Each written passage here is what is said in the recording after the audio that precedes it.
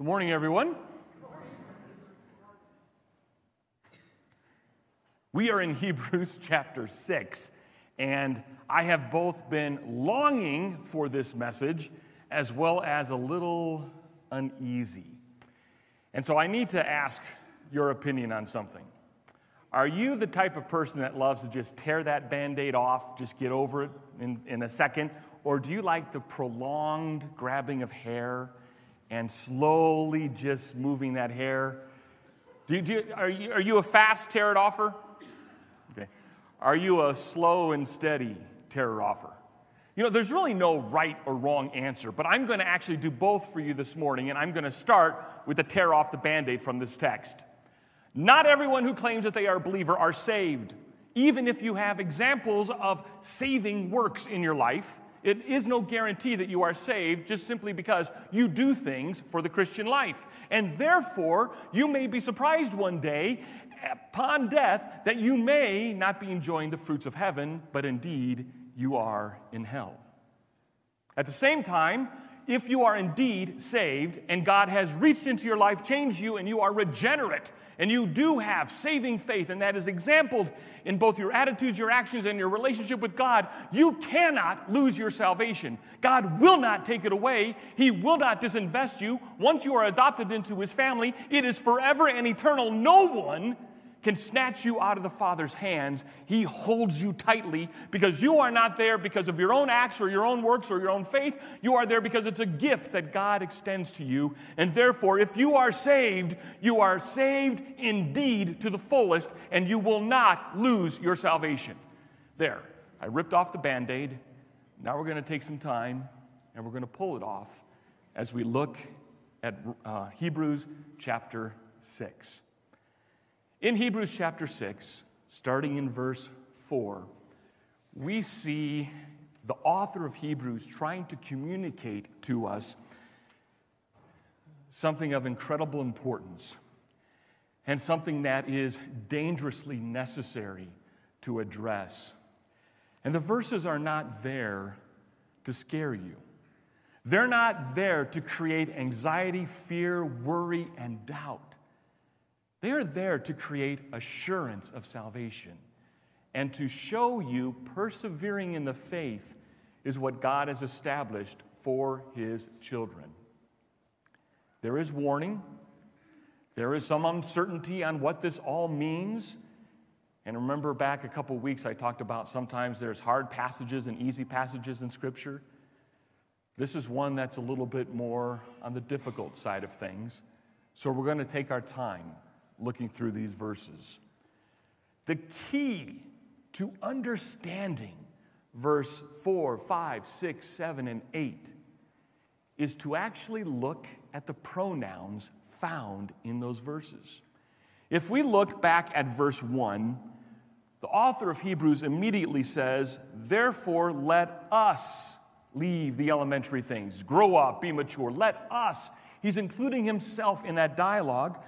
And in verse 3, he says, "And we will do this if God permits." So the first three verses of Hebrews chapter 6, as well as the rest of Hebrews, the author is identifying with the people, saying, hey, we're in this together. It's us, it's we. Once he gets to verse 4, 5, 6, and 7, the pronouns change to those, them, they. So he's not talking about us. He's talking about a different type of person, the type of person that believes, since they act like a Christian, since they do Christianized things, that they are safe and secure in the Father's arm regardless of the relationship they have with Him. And of course, that was a huge danger, not just for the Jews in the first century, but for everyone. Thinking that my obedience and my good works and my outside expressions of Christianity somehow give us merit before God. And if I stop doing them, I'm in trouble before God. Our relationship with God is not based on the outside, outward expressions of faith or obedience or attendance or tithing or volunteering or signing up or even giving a homeless person a meal. It's based in a relationship with Jesus Christ that the Father establishes through faith. And Paul tells us in Ephesians chapter 2 that that faith itself is not even yours. It's a gift of God. Always by grace, unmerited, undeserved love and favor from God. But people can be misled.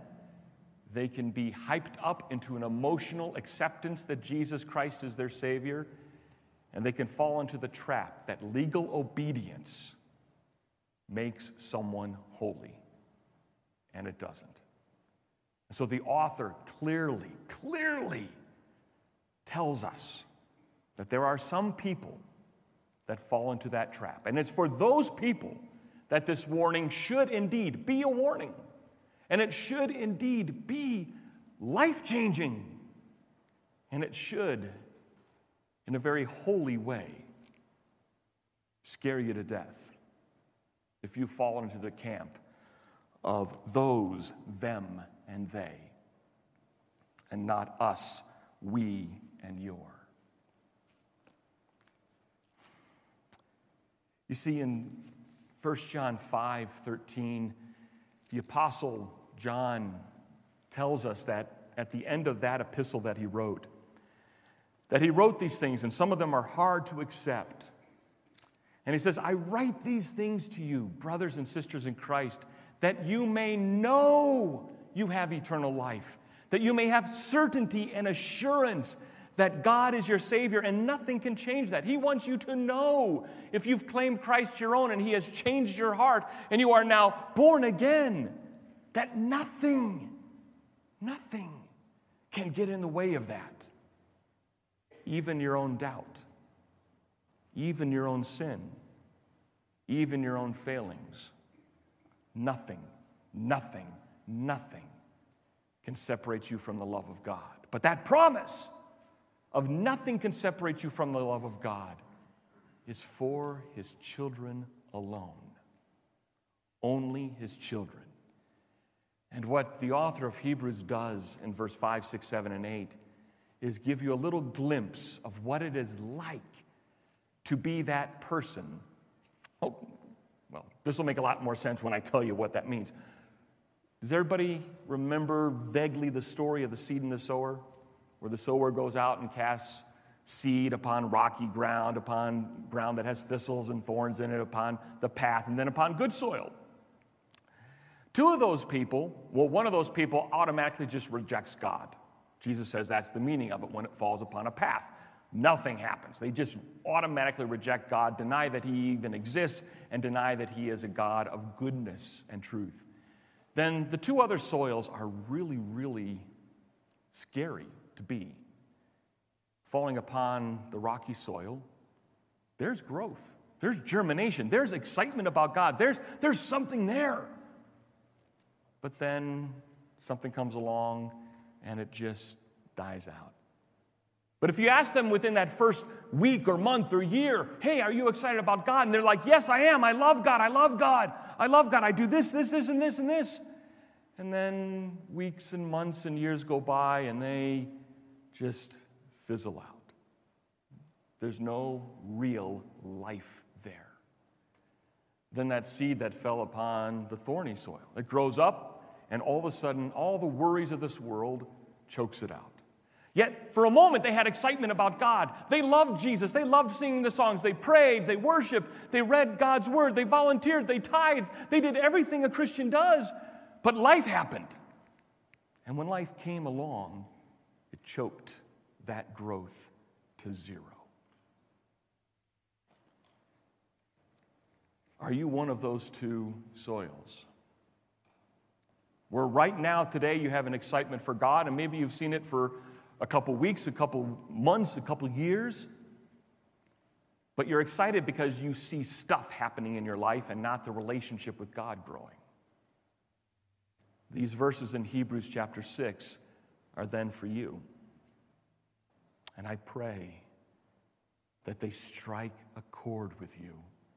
I pray that they burrow deep in your heart and in your soul so that you can't get out of the uncomfortable feeling that these verses bring. Because in this uncomfortable message of not saved, although I think I am, can come a great realization where you drop the pretend face of Christianity and you embrace Jesus as your Lord and Savior. And when you do that, you are saved indeed, and you are saved forever. So let's look at these verses. The first two verses we're looking at is verse 4 and 5, and there is a lot in here.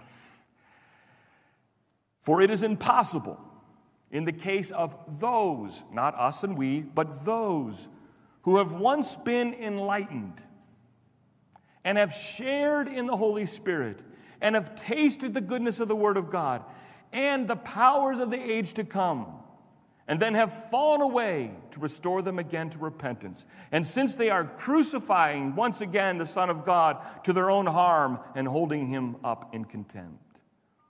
For the land that has drunk the rain that often falls on it and produces a crop useful for those whose sake it is cultivated receives a blessing from God. But if it is bearing thorns and thistles, it is worthless and near to being cursed, and its end is to be burned. Though we speak in this way, yet in your case, beloved, we feel sure of better things, things that belong to salvation. Look at how this person is described in just those first two verses. It's impossible in the case of those who have once been enlightened, who have tasted the heavenly gift, who have shared in the Holy Spirit, who have tasted the goodness of the Word of God and the powers of the age to come. 5 incredibly, vitally important aspects that most people would say characterizes the true believer. You notice one thing missing there. You know what's missing there? A relationship with God. These are all things that can be faked, manufactured, emotionally driven, or you just simply go along with the crowd because you don't want to make waves. Look at some of how powerful these things are. It's impossible.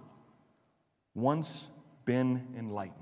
Having an understanding of right or wrong. Having an understanding that, yeah, there is a God. Having an understanding there is truth behind the historical data regarding the life and death and resurrection of Jesus Christ. Having come to a knowledge of those things, and you reject it, deny it. And more than just rejecting and denying it, the person is adamantly opposed to it. A second thing there, who have tasted the heavenly gift. I've had times before I was a believer where I was in the context of a church. In fact, I was raised in a church. I went through in the Lutheran church all the confirmation, all the classes. I mean, I professed before the entire church that I was a believer. And I remember one of the days that I think the confirmation day, someone sang the Lord's Prayer. His name was Mr. Fishman, and he's long since passed away. But Mr. Fishman was blind from birth. And I was 12, 13 years old, I remember, at confirmation, and he sang. He sang the Lord's Prayer, and he sang it a cappella.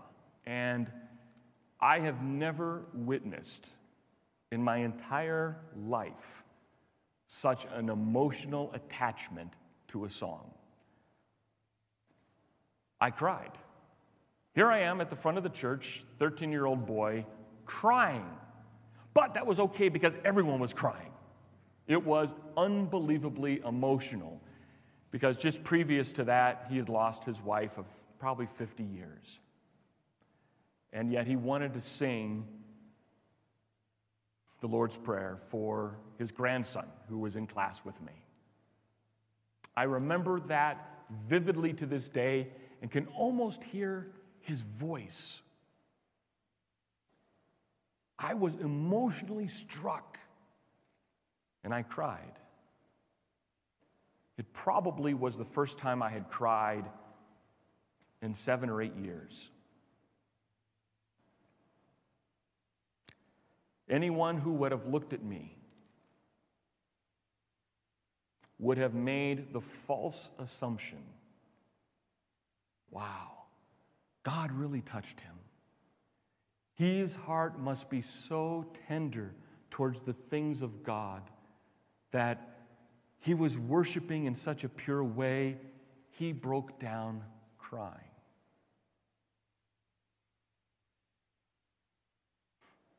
That wasn't true.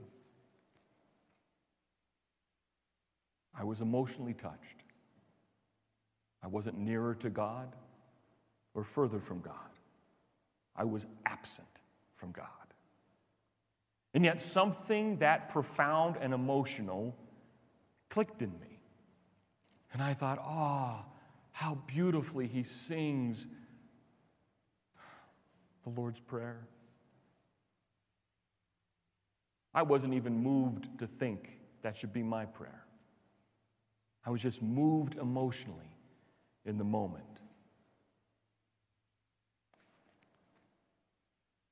The danger is there's a lot of people who believe that if I'm moved in the moment, then I'm spiritually awake to God. That's not true. Being moved spiritually is not the same as having a relationship with God. It's so different. It's so radically different. It's something that accompanies salvation, not emotionalism. People cry at any sound of a song.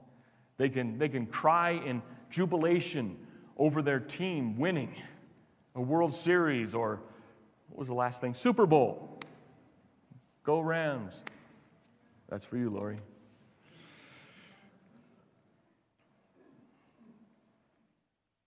We have to be careful and guard ourselves that being emotional over a song or a message or a prayer or something religious, we have to be careful to guard ourselves and not fool ourselves that that's religion, true religion. And I'm safe before God because I cried then, I raised my hand then, I prayed then. That's kind of what these verses are hinting at. Doesn't matter if you've been enlightened, doesn't matter if you've tasted the heavenly gifts, doesn't matter if you've shared in the Holy Spirit. Simply, I know this sounds really hard, but if you prayed with someone and you asked them to be healed, and miracle of miracles, they're healed, don't fool yourself that somehow you're the agent of that healing. You're not. God is the agent of the healing. God heals with or without prayers of his people. He uses prayers in his people to move them to dependence and praise to God for all things, whether they're healed or not. But witnessing that act, participating in that act, does not make you saved. In Matthew chapter 7, absolutely terrifying words, but we're taking it slowly here. In Matthew chapter 7, verse 21, this is during Jesus' Sermon on the Mount. Sermon on the Mount, Jesus. He says this, verse 21 of chapter 7, "Not everyone who says to me, 'Lord, Lord,' will enter the kingdom of heaven, but the one who does the will of my Father who is in heaven. On that day, many will say to me," listen to this, "Lord, Lord, did we not prophesy in your name? Did we not cast out demons in your name and do many mighty works in your name?" And then I will declare to them, "I never knew you. Depart from me, you workers of lawlessness." What did Jesus say was the key there? Not doing stuff, not even healing people, not even casting out demons. I would say that's a big, serious Christian thing, casting out demons. Jesus says that's insignificant. That's nothing. In fact, simply that is a work, an act of lawlessness. Doesn't matter if I prophesied, cast out demons, or did mighty works in your name and performed miracles and people got healed. I, what? Never knew you. Relationship. Jesus says, if you do not have a relationship with me, if you don't know me and I don't know you, if you don't have a connection with the Father, everything you do in the name of Jesus Christ is lawless. But these people that Jesus is speaking of in Matthew chapter 7 had fooled themselves. And on the day of great judgment, they said, "Oh, whoa, hold it. I think we're in the wrong section. I see all the sheep going off that way and I'm with the goats. But I did this, I did this, I did this." All those people in Hebrews chapter 6. I was enlightened. I was this, I was that. I was near to you. I was close to you. I've tasted the heavenly gift. I've shared in the Holy Spirit. I've tasted the goodness of the Word of God and the powers of the age to come. But the Lord's going to look upon them and say, "I never knew you. I didn't know you." I mean, I think we'd all be pretty impressed with people casting out demons, doing mighty works in His name. We'd look at that and say, wow, that's an incredible fruit and gift that God has given you. But if you don't know Him as your Lord and Savior, it's deceptive, dangerously deceptive. He goes on to say in verse 6, "And then have fallen away," beginning of verse 4, "for it is impossible in the case of those who have once been, verse 6, "and then have fallen away to restore them again to repentance, since they are crucifying once again the Son of God to their own harm and holding Him up for contempt." Ridiculing God is never taken lightly. And that's what happened. Before they had claimed the name of Christ, they had raised their hand, they'd walked the aisle, they cast out demons, they performed mighty works, they had been enlightened, they were excited about God's word, they had ministered to others, they had volunteered, they had given, they had claimed the blood of Christ as their own. But in the end, in their life, they showed themselves not to be of the family of God. And they reject Him. The author of Hebrews is as harsh as God is, because God is the one who says, if this is how you treat that relationship, a laughing stock, mocking it, ridiculing it, rejecting it, denying it, having all the benefits in front of you, and you laugh at it and turn your back and speak against it, there's no other way to salvation. You have rejected the only way to be saved if you ridicule the work of Jesus Christ. There's no other way to be saved but through Him. And you reject Him and ridicule Him, turn your back upon Him, and then everyone points a finger saying, hypocrite, fallen Christian, I knew that stuff wasn't real. And you bring shame and you bring shame to the name of Christ, ridicule to the church. He continues in verse 7 and 8.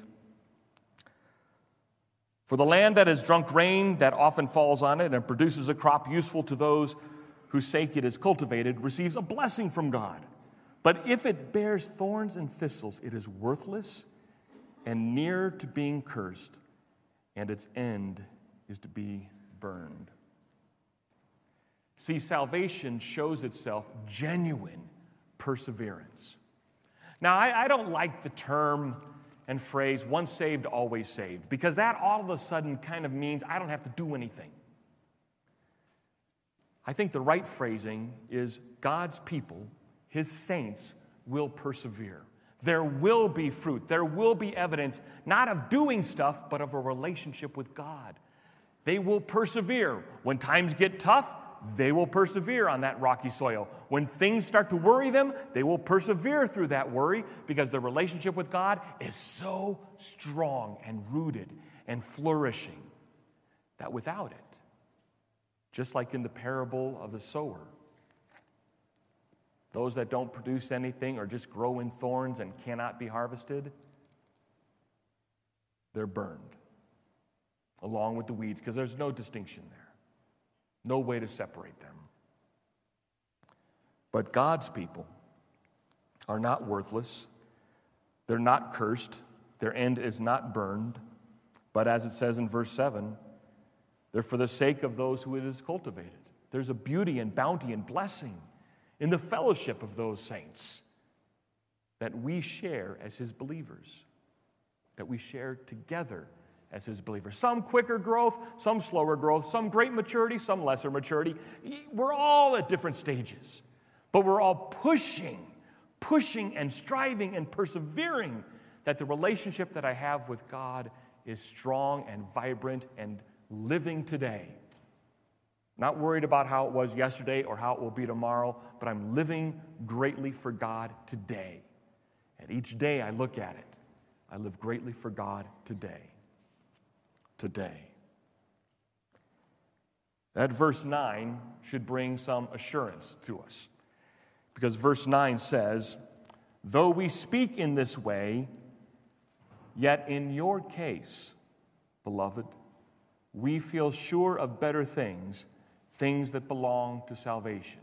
What are the things that belong to salvation? Because these things in verse 4 and 5 are pretty mighty, like fruit, you might say. What accompanies salvation if it's not these things? I already mentioned it. Jesus answered it with one word. No. Do you know Him? Does He know you? Are you family? Are you friends? Is that family relationship growing and strengthening?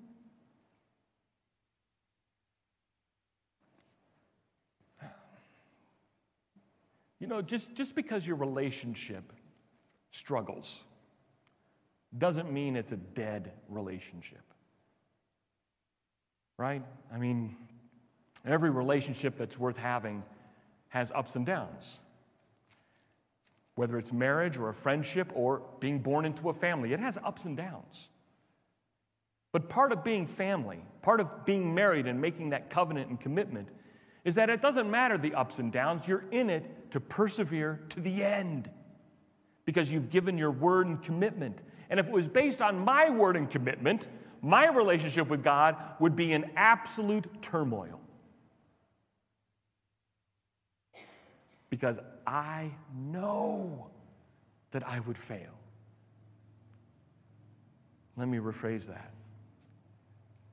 I know that I have failed. It's not a maybe. It's a certainty. But I know my Savior, and He knows me. I know my Heavenly Father, and He knows me. He knows that I am but weak flesh. He knows that I am tempted, and I fall. He knows it's hard for me to stay on the narrow path. He also knows how to rescue me when I go astray on that wide path. He knows how to change my heart to one of repentance to one of despair. He knows. Because we have a relationship that He established, that He maintains, and that He guarantees. And so I know I'm not those, them, or they. And I know that I'm a us, we, a your. But some days it's hard to distinguish. And I think for some people, it's not just it's hard to distinguish in a day, but you have made gone weeks, months, years without persevering the way you know you should. How do you change? How do you change that cycle of just wanting to give up? I think there's two things that we can do. Just happens to be part of our take-home today. Imagine that. The first is out of Psalm 37. And in Psalm 37, particularly verses 27 to 29, it says this: "Turn away from evil and do good, and so shall you dwell forever. For the Lord loves justice. He will not forsake His saints. They are persevered forever. But His children, the children of the wicked, shall be cut off. The righteous shall inherit the land and dwell upon it forever." There's comfort in that. There's comfort in knowing I know at least one step I have to do. I have to embrace good and shun evil. I have to be firmly understanding of that relationship I have with God. He is pleased with truth and righteousness and goodness and beauty.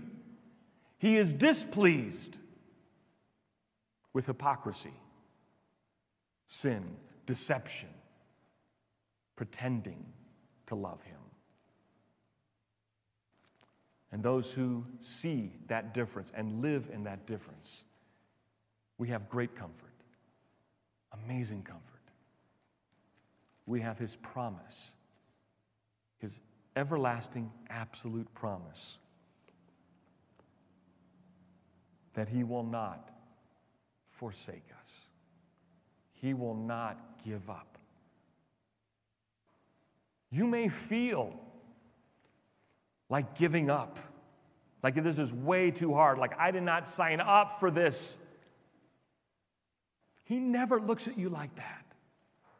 He always looks to you and at you with absolute amazement. Do you know why?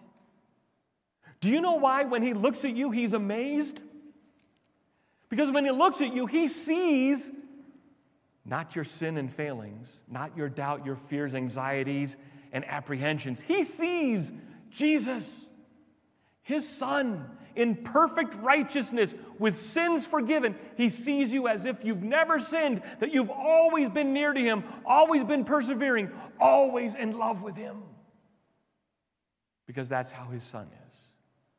Always in love with Him, always near Him, always knowing Him. And that's how He sees you. He doesn't see you as someone who's played all their cards and they only have one left. He does not see you as a failure. He does not see you as a lost cause. He does not see you as broken. He does not see you as insignificant. He does not see you as something that can be discarded. He sees you as preciously as He sees His own Son, with absolute conviction and compassion. He loves you. That is comforting. I don't know what else could be more comforting than knowing that God loves you. Right where you're at. loves you because he sees his son. And secondly, besides that great, amazing comfort, he gives us something beautiful in John chapter 10. And in John chapter 10, verses 27 through 30, Jesus says this, "My sheep hear my voice, and I know them, and they follow me. I give them eternal life, and they will never perish, and no one shall snatch them out of my hand. My Father, who has given them to me, is greater than all, and no one is able to snatch one of them out of my Father's hand. I and the Father am one." I've had many people ask me, after a sermon like this, they'll say, "Pastor, okay, I get this, but I got a real big question here. How do I really know that I'm saved? How do I really know that I'm one of the sheep and he's going to say, 'Well done, thou good and faithful servant'? How do I know I'm not the goat or a wolf in sheep's clothing? How do I know I'm not one of those that he says, 'Depart from me, you worker of lawlessness'? How do I know I'm not faking it?" You see, I asked that same question of a pastor when I pretty much was just in my first year of infancy as a believer. I was terrified that I could slip through his hands, that I'd be the exception, that I'd be the one who's faking it. And I'll never forget the incredible warmth and compassion that man showed me when he laid his hand on my shoulder and said, "Tim, I want to tell you something. The fact that you're even asking that question should assure you that your faith is genuine. While it may be immature and in infant state, or you may have claimed to walk with the Lord for 30 years, but yet you're still struggling with that. His people struggle with that question. He said it is more dangerous to believe you're fine. I got this. Look at all that I do. I'm definitely got it taken care of. I'm definitely fine. He says, "Tim, that's the person that I cry for and I pray for. But the one who struggles with that is the one who struggles because they're his child." So if you struggle with that, I want to give you some assurance that the Apostle John was absolutely right in 1 John 5:13. That these things are written and they pierce our heart and soul because we're his. As the band comes up, I'm going to close us in prayer. And we happen to be singing this last song, "The Goodness of God." And I want you to sing it, but at the same time, and I don't know if we can do this, Logan, you can tell me, can we sing, you sing, the first, those first two slide stanzas? And maybe we can sing, let us hear them, and then let's sing it all together. Well, you know the first two things? The first two slides? Okay. If you can figure any of that out, awesome. Let's stand and close in prayer. Oh boy. Lord, we are grateful and thankful that even in our weakness, you are glorified. Even in our doubt, you are glorified. Even in our uncertainty, you are glorified.